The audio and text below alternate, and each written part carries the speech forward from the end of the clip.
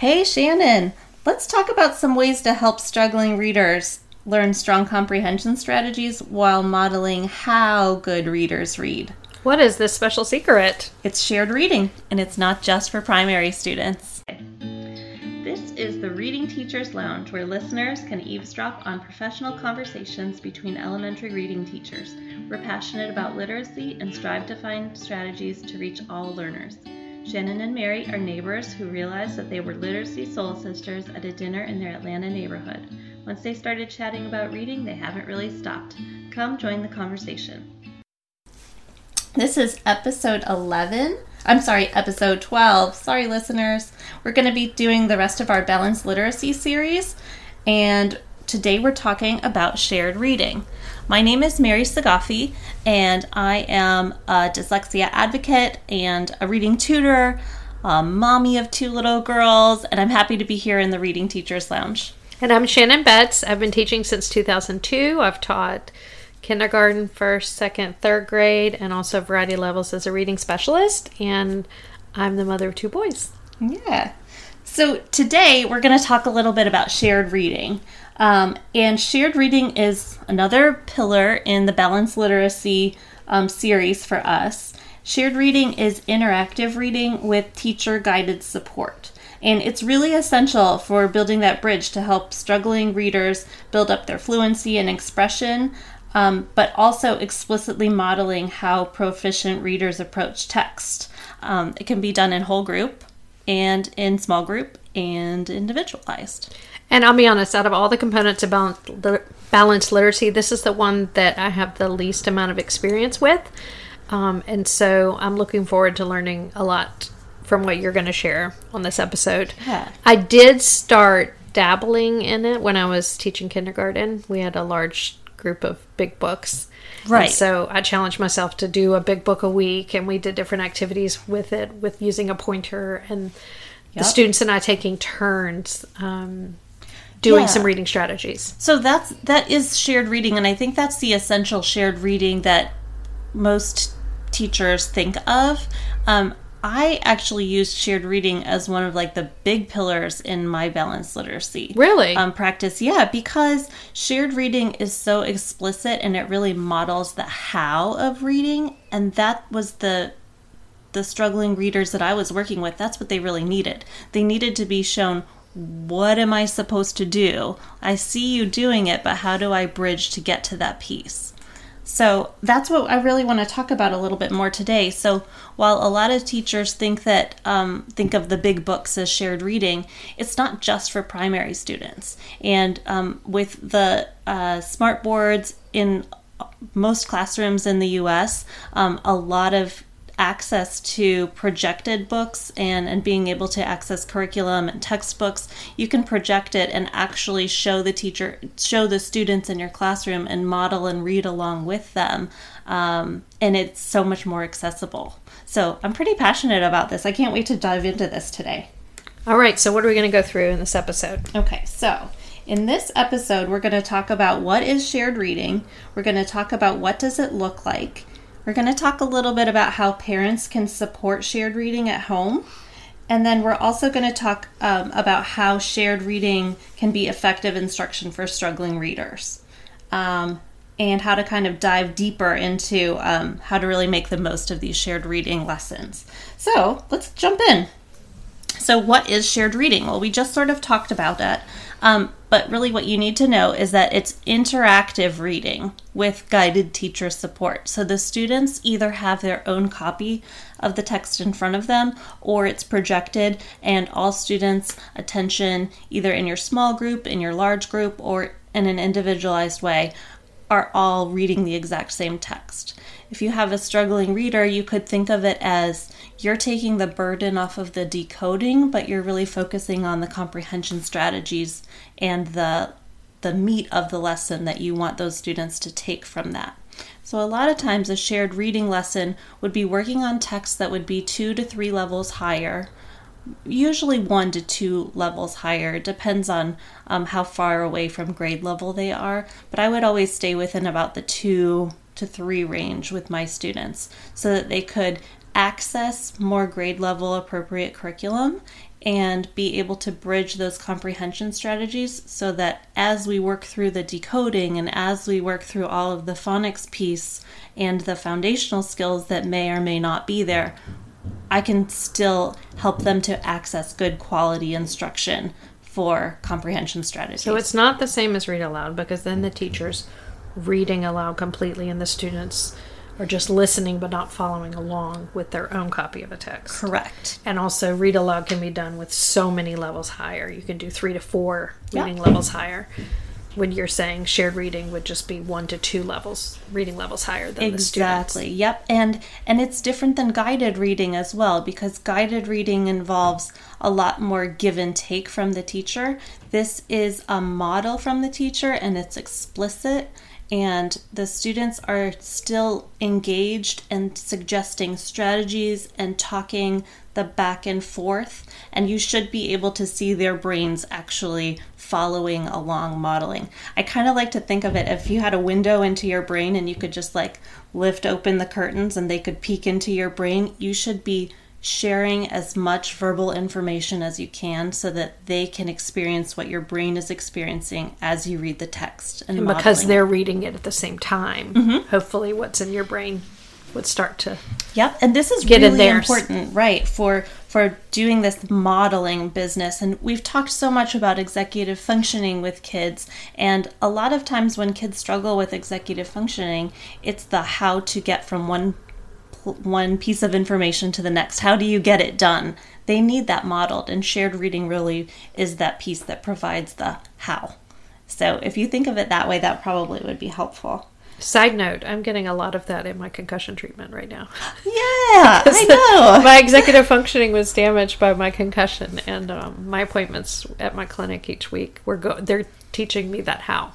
They're doing the bridge for me. Yes. And it is, and teaching me strategies of things I can do once my treatment ends. Well, I bet, as sad as I am that you're struggling with this, I bet it is fascinating to realize all of the things that you were able to do prior to and the things that you struggle with now, and just how many little intricate pieces of information you have to kind of climb through and progress just to get from one place to the next. Yes, and I'm starting to see that learning isn't...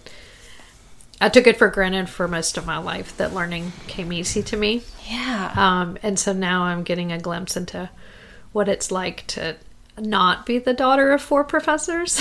Sure. Sure. Yeah, absolutely. And I'm having to learn how to learn again. And so it's building empathy for some of my... I've always had a lot of empathy, I guess, or sympathy for my struggling students, and I've tried to be that bridge for them. But now that I've really experienced it myself, hopefully it'll make me a better teacher down the road. I was going to say, too, you've also come such a long way, too. So you're experiencing like the neuroplasticity of it as well, and how your brain can change and grow, and adults don't get the opportunity very often to experience that. You're at least being treated by professionals that are helping you do that, which is, don't forget, brains grow all the time. Yes, yes. Yeah, it's really amazing and remarkable. So how does shared reading help students' brains? So I think the next piece of the what of shared reading, like when you're looking at it, like what does it look like? If you were to walk into a classroom, what would it look like? For my classroom, especially when I was working in a small group with similar grade level students, we would be reading a text, not so much a decodable text, but a little bit of a higher instructional text, and we would be going through the lesson plan, and we would stop at different points, and I would be talking, either modeling a think aloud, making predictions, using all of our comprehension strategies and modeling those with the students, as either I'm reading the text the first time through, or later as the week goes, we're still reading that same text, and the students may be reading 1 paragraph at a time, 2 paragraphs at a time, but we're all reading the same text with our fingers. Or sometimes, I don't know if you ever did this, but I had these little witch fingers that my kids would use. Those and are so fun. We would point to all of the words, and that's how we would all stay engaged. If you were reading, then maybe you wanted to use the pointer or the marker, and we would be underlining words, or we would be underlining the text as we're reading. And so those pieces are so critical. Then there would be a stopping point, and we would be then discussing the text that we had just read and talking a lot about it. So while it is similar to some guided reading, it's a little bit different. The teacher is really doing the same work as the students. Mm-hmm. So that's the piece that's a little bit different. It's really important to do this, especially in primary grades, of course, because you're teaching what do good readers look like. And those good readers can use these big books. You can share them as a big group. That's great too.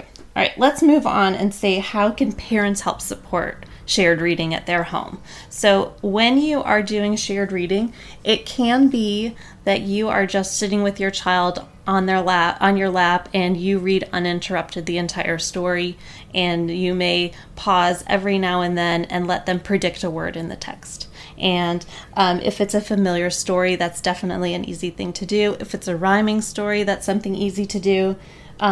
You may also predict what's going to happen next in the text. So right before the climax, maybe you pause and say, before we turn the page, what do you guess is going to happen? And it doesn't have to be so big, because as a parent, you're also teaching your child to enjoy the text and get really scooped up in it. And so I wouldn't go above and beyond. You don't need to do it every single page, but it is good to keep it in the back of your mind. How are you teaching text strategies to your child while you're sharing a reading story?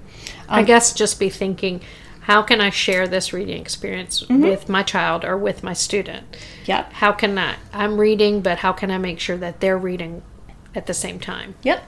The other one is a great way, and that's taking some of the burden off of the reader that you're sharing with, and that's I read a page and you read a page. Mm-hmm. Like left side, right side. Yep. Where depending on where we're sitting. Yeah.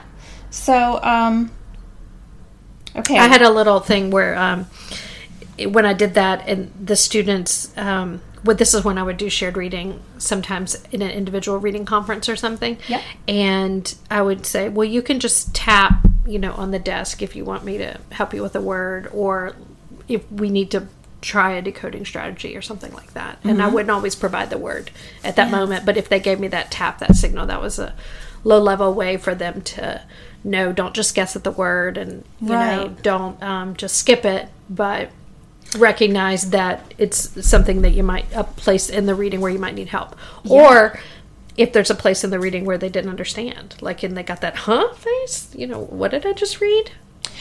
What just made me think, as well as you were talking about that, is with writing as well. That's also essential. With a shared writing piece, they can do the writing and then you're reading it back to the student. And if something doesn't sound right as the adult is fluently reading it back, then the student also can then recognize, oh, I maybe need to edit this piece or edit it again. And of course you want to do that in a very careful way when you're working with a student, and you may have them raise their hand to stop if if they notice that there's trouble in their writing piece or something. I also would suggest only doing this as a one-on-one activity with students and not as a whole group. You never want to shame a child if there's something that would be inaccurate in their writing. Let's talk about, with older readers, other ways that we can do shared reading. And one that I really liked to do when I was co-teaching was using the social studies weekly books that we had, the readers. And the readers described historical events, and they provided content, vocabulary words, and things that we would model. And we could also project those as well. And so a lot of times in this co-teaching situation, I would take half the group, the other teacher would take half the group. We would model some of the vocabulary, or maybe she would be working on a different comprehension strategy and I would be working on vocabulary, and then we would switch groups. And so when I would be working with my part of the group, I would be doing a lot more modeling and a lot more explicit teaching to the students that I was working with in that group. But they're still reading the piece. The whole class is reading. Yep, and everybody is reading the same text. That's the key. You could also do that. Scholastic News sends out little weekly readers as well. Yeah. Well, and even if if it's just one of those spur of the moment, you want to read something that is happening in the news, and you pull up the article online, and you're reading along, you can highlight the text or highlight important pieces, stop with your students, allow them to read it as well. That's a great example. News ELA is a great website to go to where you can search for news pieces by Lexile. Oh. And on the homepage, they'll have sort of current event articles to read. And so then you could strategically choose one, knowing the reading levels of your class and what would be a good... Yeah, what level would be appropriate. Ooh, that's awesome. That's a really good one. I forgot previously when we were still talking about primary students a little bit, really great examples of shared reading that are always like treasures for teachers are poetry and chants. Yes. And, making sure that students are understanding group level concepts or something. Those are always really special and important too. So not to be missed out on the poetry, chants, and interesting higher level content, whole group concepts. A great example of shared reading can be, I used to use Reading A to Z, which I really loved, and I found that to be really great for me as a special ed teacher so that I could kind of scaffold the lessons a little bit more, either add in some different concepts or make it a little bit more explicit. But that 5-day lesson plan for shared reading was really great for me and the students that I was working with. So I highly recommend that as an additional resource for teachers. So any of our listeners, if you are lucky enough to have a Reading A to Z subscription, or if you want to get the free trial, go on there and then search for shared reading. Yeah, shared reading is great. I'm going to provide a link to it, and if you don't have a subscription, they do offer a 14-day trial, and you can print out books for the students to read along with projecting it on a smart board, which is also great. Or if you have access to Chromebooks, they could pull it up. Yes, I like that idea with the devices. I have probably done about 6 or 7 of those free trials with 6 or 7 different email addresses that I have. I'm probably on Reading A to Z's radar watching for IP addresses that open up free trial accounts, but like they let you download a certain amount during your free trial period. True. And so when a certain unit would be coming up, like when our Fables unit came up, and I didn't have a lot of resources for it, I would go on Reading A to Z and get a bunch. I'm going to give a little plug. Of course, they don't give us any money for this, but if you want to, you're welcome to. I'm just kidding.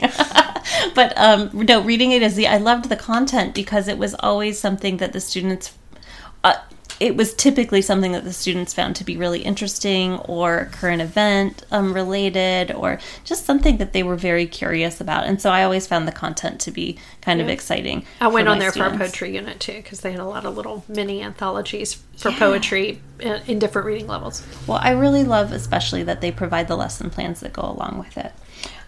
So I'm going to talk a little bit more about how special ed teachers can support and dive a little bit deeper with their struggling readers, because I think that that's an area we know that our listeners are, a variety. Some of you are college students, some of you are professors, some of you are reading specialists, some of you are special ed teachers. And I think that what makes Shannon and I tick so well together is that Shannon really understands the content that needs to be taught in a general ed classroom, and she's very good at the strategies that can reach the whole class.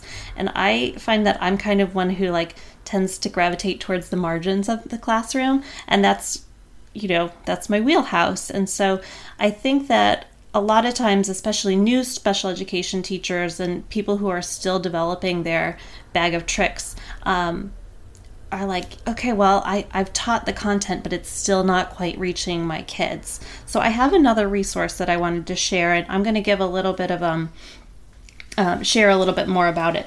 So I have a new book, and Mary always has new books, you guys. Amazon's always at my house. Sorry, publishing companies. But it's called Executive Skills and Reading Comprehension. And when I picked up this book, it's by Kelly B. Cartwright. And it is a really exceptional guide. I really love the beginning where it says there are always students that you're trying to reach, and they're not always the classic kids who can't decode, but it's the kids who can't comprehend. And I've definitely met a number of struggling readers in that realm as well. And so while, I preach phonics high and low, sometimes there are students who are good at decoding, but they're really just not making all of the comprehension connections. And this book really talks a lot about how kids who struggle with executive functioning, kids who have ADHD or other processing, working memory issues, they may really need that how modeled for them a lot more explicitly. And so I'm going to do just this little example that they have in this book. There's lots of interventions that they recommend. It really gets into what is the working memory and how is that tricky. And it is something that often stumps a lot of educators. So what they recommend here is explicitly explaining working memory. The teacher would then model, "Today I'm going to tell you about another thinking skill that good readers have." Remember, shared reading is always teaching your kids what do good readers do. Good readers have really good memories, and they're good at specific kind of memory called working memory. Working memory is that space in your head where you hold information while you're doing something because that information will help you do it better. When you're reading, working memory helps you to understand text better. It helps you to connect things in text to knowledge that you already have, and it helps you connect different pieces of text together. So both of these help you to better understand what you read. Let me show you what I mean with an example from Charlotte's Web by E.B. White. This is the 1952 version, page 7. In the first chapter of the book, after her father gave her a small pig, Fern, the main human character, was on her way to school, and this is what the book says next. By the time the bus reached school, Fern had named her pet, selecting the most beautiful name she could think of. "Its name is Wilbur," she whispered to herself. She was thinking about the pig when the teacher said, "Fern, what is the capital of Pennsylvania?" "Wilbur," replied Fern dreamily, and the pupils giggled and Fern blushed. This is the part where it gets a little more explicit, so pay attention. So tell me, when the book says her pet, who does her refer to and who does pet refer to? So you're going to talk to your students and have a discussion of how these words and help them explain that her is for Fern and pet is for the pig. And now, where was Fern when the teacher asked her a question? The students should probably respond that she was in the classroom. And if they say school, then ask them where in the school and engage them in a discussion of how they know this. Now, when Fern says Wilbur, her classmates giggled. Why did they do this? And why did Fern blush? And the students should indicate that they thought it was funny, perhaps indicating that Harrisburg is the capital of Pennsylvania and that Fern was embarrassed.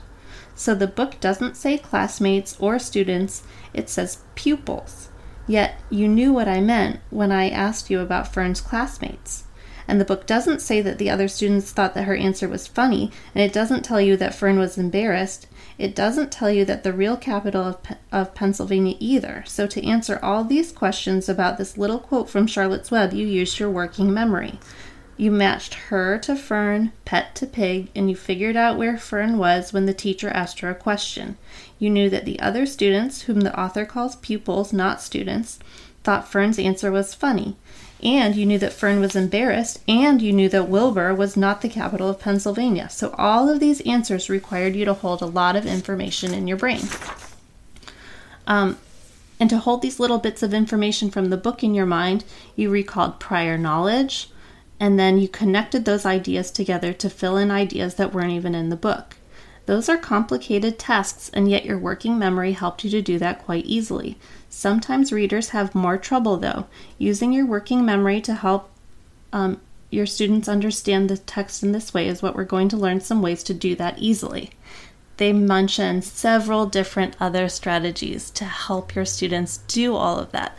But that's how explicit it does need to be sometimes for your readers.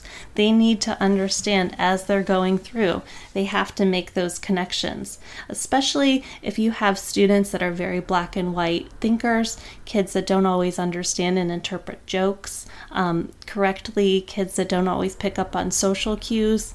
Being this explicit is actually really important, and it's not something that is always the teacher's first task or something that they think of. So if you are working with a group of students and you feel like you're not quite meeting their needs exactly the way that you need to, you probably do need to delve a little bit deeper. And I think that this is a super great resource to help you delve a little bit deeper to making those connections, because they recommend a number of different skills then to help your students learn how to build up their working memory if that's a weakness for them. And it is a weakness probably for 2 to 3 kids in your class. I really liked that whole lesson and just kind of almost being like a fly on the wall of watching that teacher explain the comprehension, explain the metacognition, and read that one passage with the students and point out all of those things. Right. And multiple times. They repeat, I say she because it's me, repeating the information over again to keep it in their working memory and to continuously recall, you remembered this about this part. You remembered this about this part. There are multiple pieces you have to keep in your brain.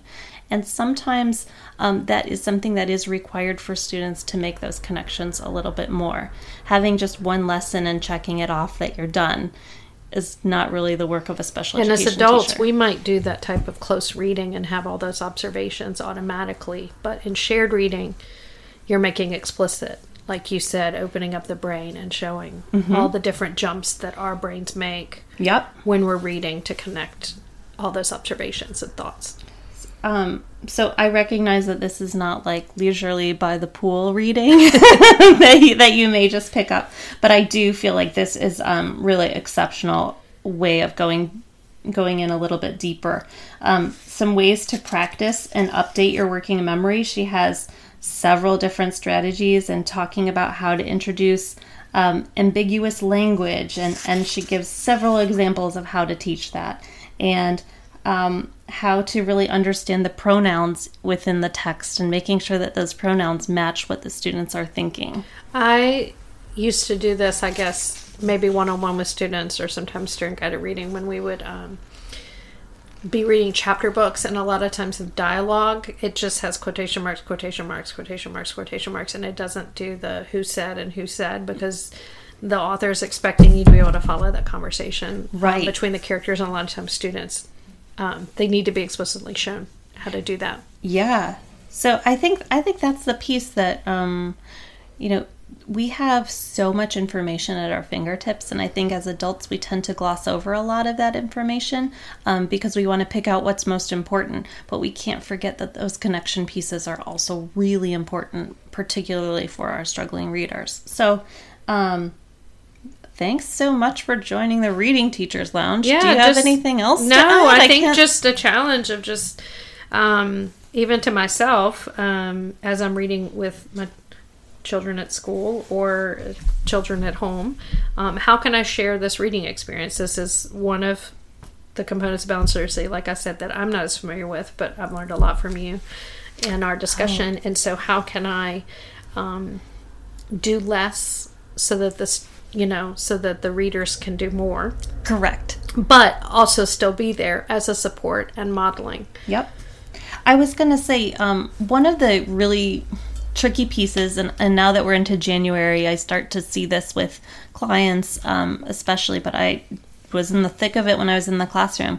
January in 3rd grade especially is this key turning point where the teachers start to really let go a lot of the responsibility of reading tasks, where we head into 4th grade and we are reading to learn instead of learning to read. So it just jumps a lot to independent reading. Right. And so that, the responsibility and the onus of being a really good, strong reader and a good comprehender is placed on students where it may not always, where they might not be ready for that responsibility just yet. And so if you're noticing that with your students, make sure that shared reading is an approach that you try again, because it can actually really bridge the gap between different instructional levels. And it actually, some of the research shows that shared reading is the part that makes the difference between kids moving from one instructional level to the next. Yes, I saw that in a recent blog post, and the author said, if a student is just kind of stuck and can't advance to the next level,